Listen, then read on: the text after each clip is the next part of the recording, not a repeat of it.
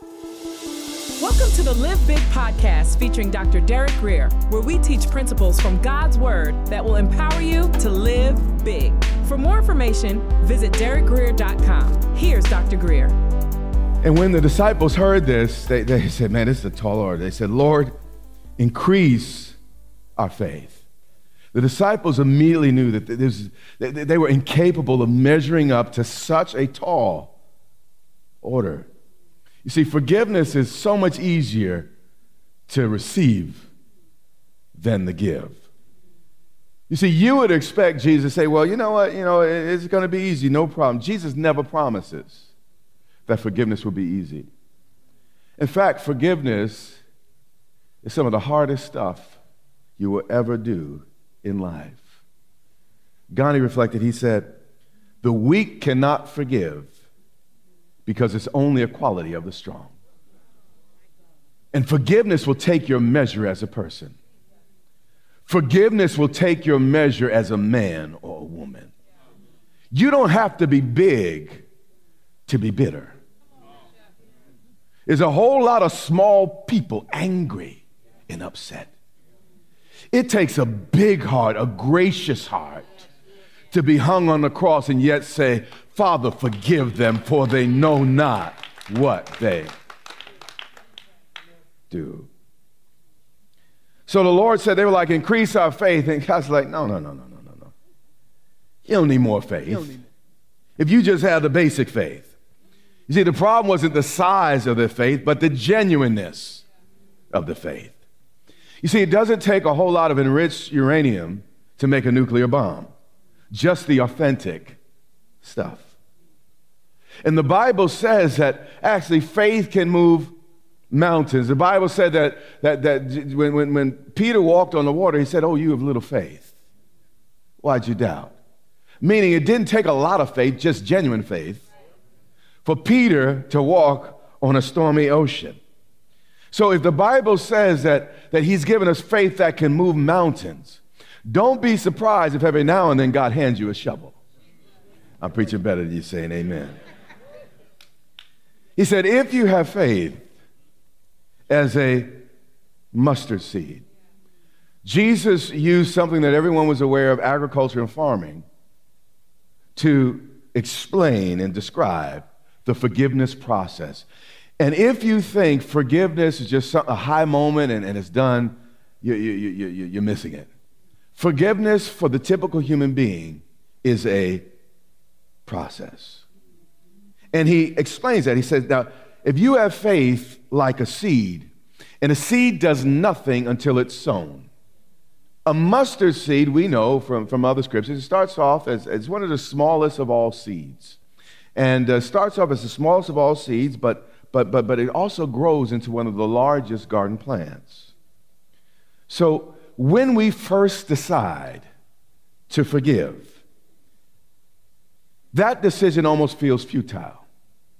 Against all the hurt, all the pain, all the anger. And then we have this little bitty decision that, compared to the mount, we've been meditating on this for days. We've gone over and over and over and over it. This big thing in our heart and mind, and we think that how is this little bitty, decision to let go gonna ever rise up to the level of what somebody did to you? Somebody did to me. But here's the deal. If that little seed, that little decision is kept alive, over time, it will grow. And it will only be a matter of time before it becomes one of the biggest and best decisions of your life. He said, he's talking about forgiveness. This is the context. 7 times 7. They're like, man, we can't do that Lord increase. He's like, no. It's like, you got the faith you need. If you have faith as a seed, if you're willing to work the process, you can say to the mulberry tree. Now, the King James Version says sycamine tree. Now, the mulberry tree and the sycamine tree in the same family. We're not going to do a biology lesson, and I'm not a botanist either, so I'm not trying to, put on a show here. The reality is, I don't know a lot about trees. I don't. So I'm going to leave it to the scholars to decide which tree Jesus was referring to. But after I researched the sycamore tree, it became easy for me to understand why some translators translated it as sycamore. So for the purpose of illustration, we're going to translate this word sycamore tree. He says, if you have faith as a mustard seed, you can say to this sycamore tree. Number one, the sycamore tree has a very, very aggressive and wide root system. It could grow in some of the driest and most arid circumstances. Why is this significant? Because bitterness grows fastest when we let our hearts grow dry, dusty, and dull. If you have faith as a mustard seed, you can say to this mulberry tree, this sycamore tree, be pulled up by the what? Roots. Now, the sycamore tree grows like a weed. You know, when I lived in Jersey, actually, I always called it raspberries, but I think it was a mulberry tree, and we'd go into the woods and we would actually eat the fruit from these trees. But these sycamore trees grow like weeds, and they grow very, very quickly. But its roots are known to last over 600 years. And there's no way to pluck up a sycamore tree once the roots have been established. Likewise, if bitterness is not dealt with at the root level, it will only reemerge. He said, you can say to this sycamore, be pulled up by the roots and be planted in a salty sea. Again, death by drowning. Number two, in Egypt and throughout the Middle East, sycamore wood was the preferred wood for caskets and coffins. Harboring bitterness and unforgiveness will spiritually bury you quicker than anything else. You see, I want to die young, but at a ripe old age. And nothing will age you like a bitter heart. But here's the handle or the powerful part of this verse.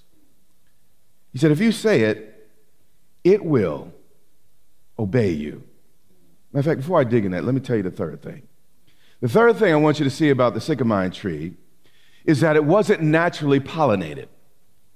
It was pollinated by wasps. And, if you've ever seen wasps, they don't have long hair like bees. Their hair is relatively short. And because of the short hair, they're not the greatest instruments of pollination. Bees do a far better job. So the way that the wasp pollinates the sycamore tree is by sticking its stinger into the fruit. So a sycamore tree has to be stung before it reproduces. Matter of fact, even today, if you eat sycamore fruit, there will always be some remnant of the wasp in each fruit. This is why when you talk to folk about why they're so bitter, why they're so angry, they immediately go back to how they got stung at some point in their past and how they never got over the sting of that thing.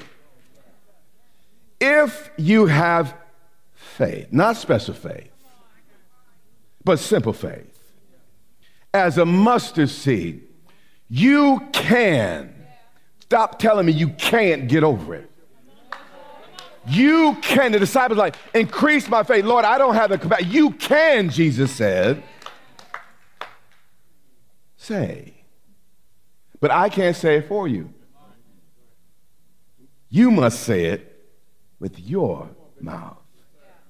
You can say to this deep-rooted, this tree that grew in that vulnerable, dry place, You can say to that fruit that's bitter because of a sting, you can say to that sycamore tree, that stubborn, deep-rooted bitterness that's killing your soul, be removed and cast it to the sea. You see, the Grinch movie, at least this year's movie was just a little bit soft. It was on the softer side. I like the older ones better. But this year's Grinch movie tells us why the Grinch became the Grinch. And actually, what they say is the Grinch grew up in an orphanage. So around Christmas time, he'd feel the pangs of not having a family around him the most.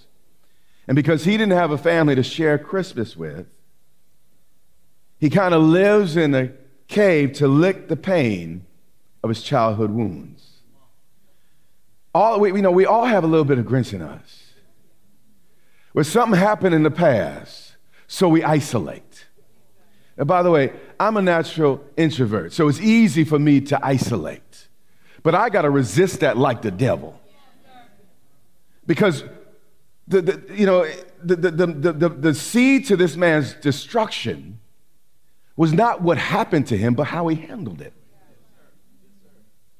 And because things he didn't have, some things other people didn't have, some events occurred in his life that hurt him and sad. And I'm not saying it wasn't sad. I'm not saying it's not painful. That's not what I'm saying. It's not what happens to you in life. It's how you respond to it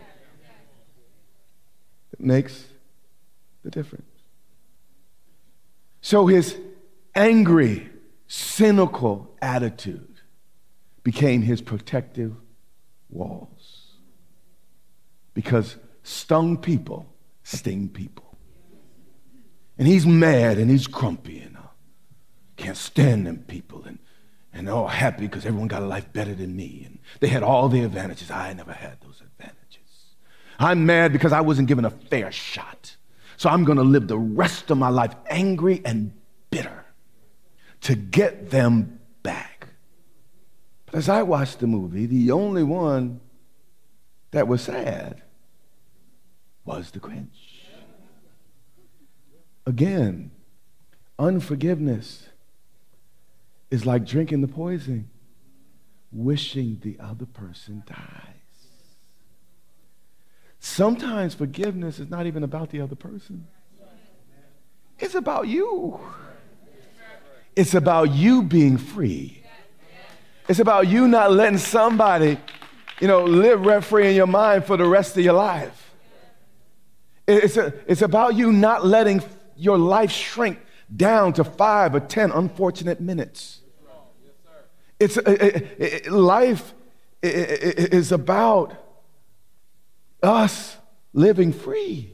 Jesus said that he died that he came that we might have life and have it more abundantly. But the Grinch had some unfortunate things that happened in his life. And he let his life shrink, his heart shrink 2 times too small. Jesus said, disciples, listen, I'm not going to lie to you. I'm not going to, no Pollyanna here. I'm going to tell you the truth here. Offense is going to come. People are going to do stuff. That's what people do, stuff. But in the midst of their stuff, I'm not talking about what they do. I'm talking about what I need you to do. You can say, whatever bitterness starts taking hold. And by the way, I've had some incidents this year. I wanted to bless a few people in the jaw. I really wanted to bless them in the jaw. Just put a nice hallelujah right on the side.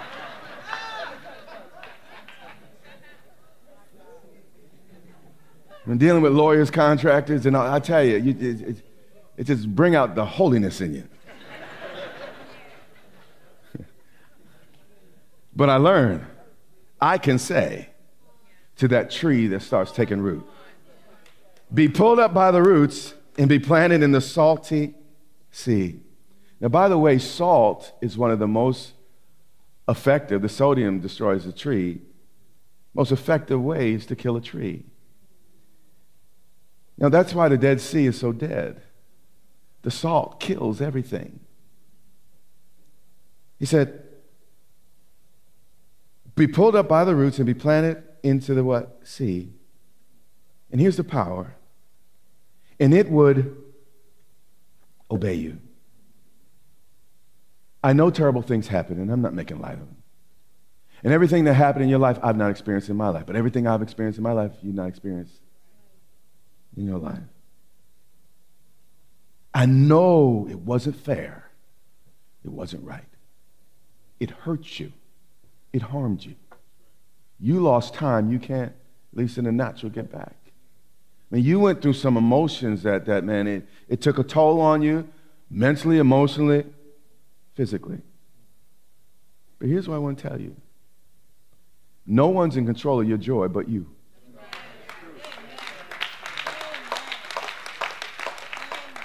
You say, well, someone touched me. I know someone touched you. But here's the reality. Someone probably touched them. I know that the devil, you don't know the devil in my life, the devil I'm married to, the devil that I work with. Now, I know they're the devil. But haven't you acted like the devil at times? I know it's awful. It's not right. But you're bigger than that. As bad as they were, as bad as things are, can you not rise up on the inside? We talk about living big, and that's not a cliche. I'm talking about living bigger than your enemy's threats. I'm talking about living bigger than the things done to you. Not just reacting, but responding. Not just living a life because of what happened to you when you were 7. Not living a life based on what happened to you when you were 13. Not living a life because what mama said and what daddy said or daddy was. I'm talking about living bigger than your circumstances. Jesus is saying, listen, you got a hand. I give you a hand. I know people going to do stuff. But you can say to that mulberry tree, that sycamore tree, be pulled up. And guess what? It will listen to you. You got control over your joy.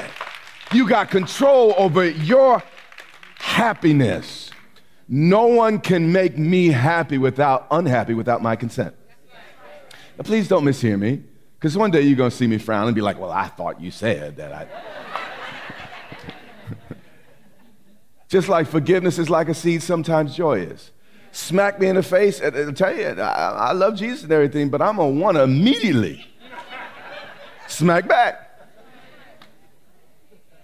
And just like forgiveness is a problem, give me a little bit of time to possess myself. I may have to put my hands in my pocket, walk out the door, and say some shandala, shandala, thank you, Jesus, help me, God, help me, God. I'm going to come back. I'm going to get over it. Because you don't own my joy. You don't got a heaven or hell to put me in. God gave me peace the world can't give. The world didn't give, and the world can't take away. I mean, that's not just a song, it's the truth. I used to think my wife was responsible for my joy. That's why we were having problems in our marriage. Whenever you put a person in the place of God, you got an idol. Now she can compliment my happiness, but my joy is my choice. Here's the thing, we say, and I'm getting long here, but it's getting good too. You say, well, if I had a wife like that, or if I had a house like that, if I had a car like that, if I had a background like that, if I had that, I'd be happy. No, you won't. No, you won't. It's amazing how you're like, man, when I finally get that first car, man, I'm going to be, and then it's like, well, you're just as miserable in that car. You're like, when I get that apartment, I'm going to be, and then you got that apartment, and you're fighting and arguing in the apartment.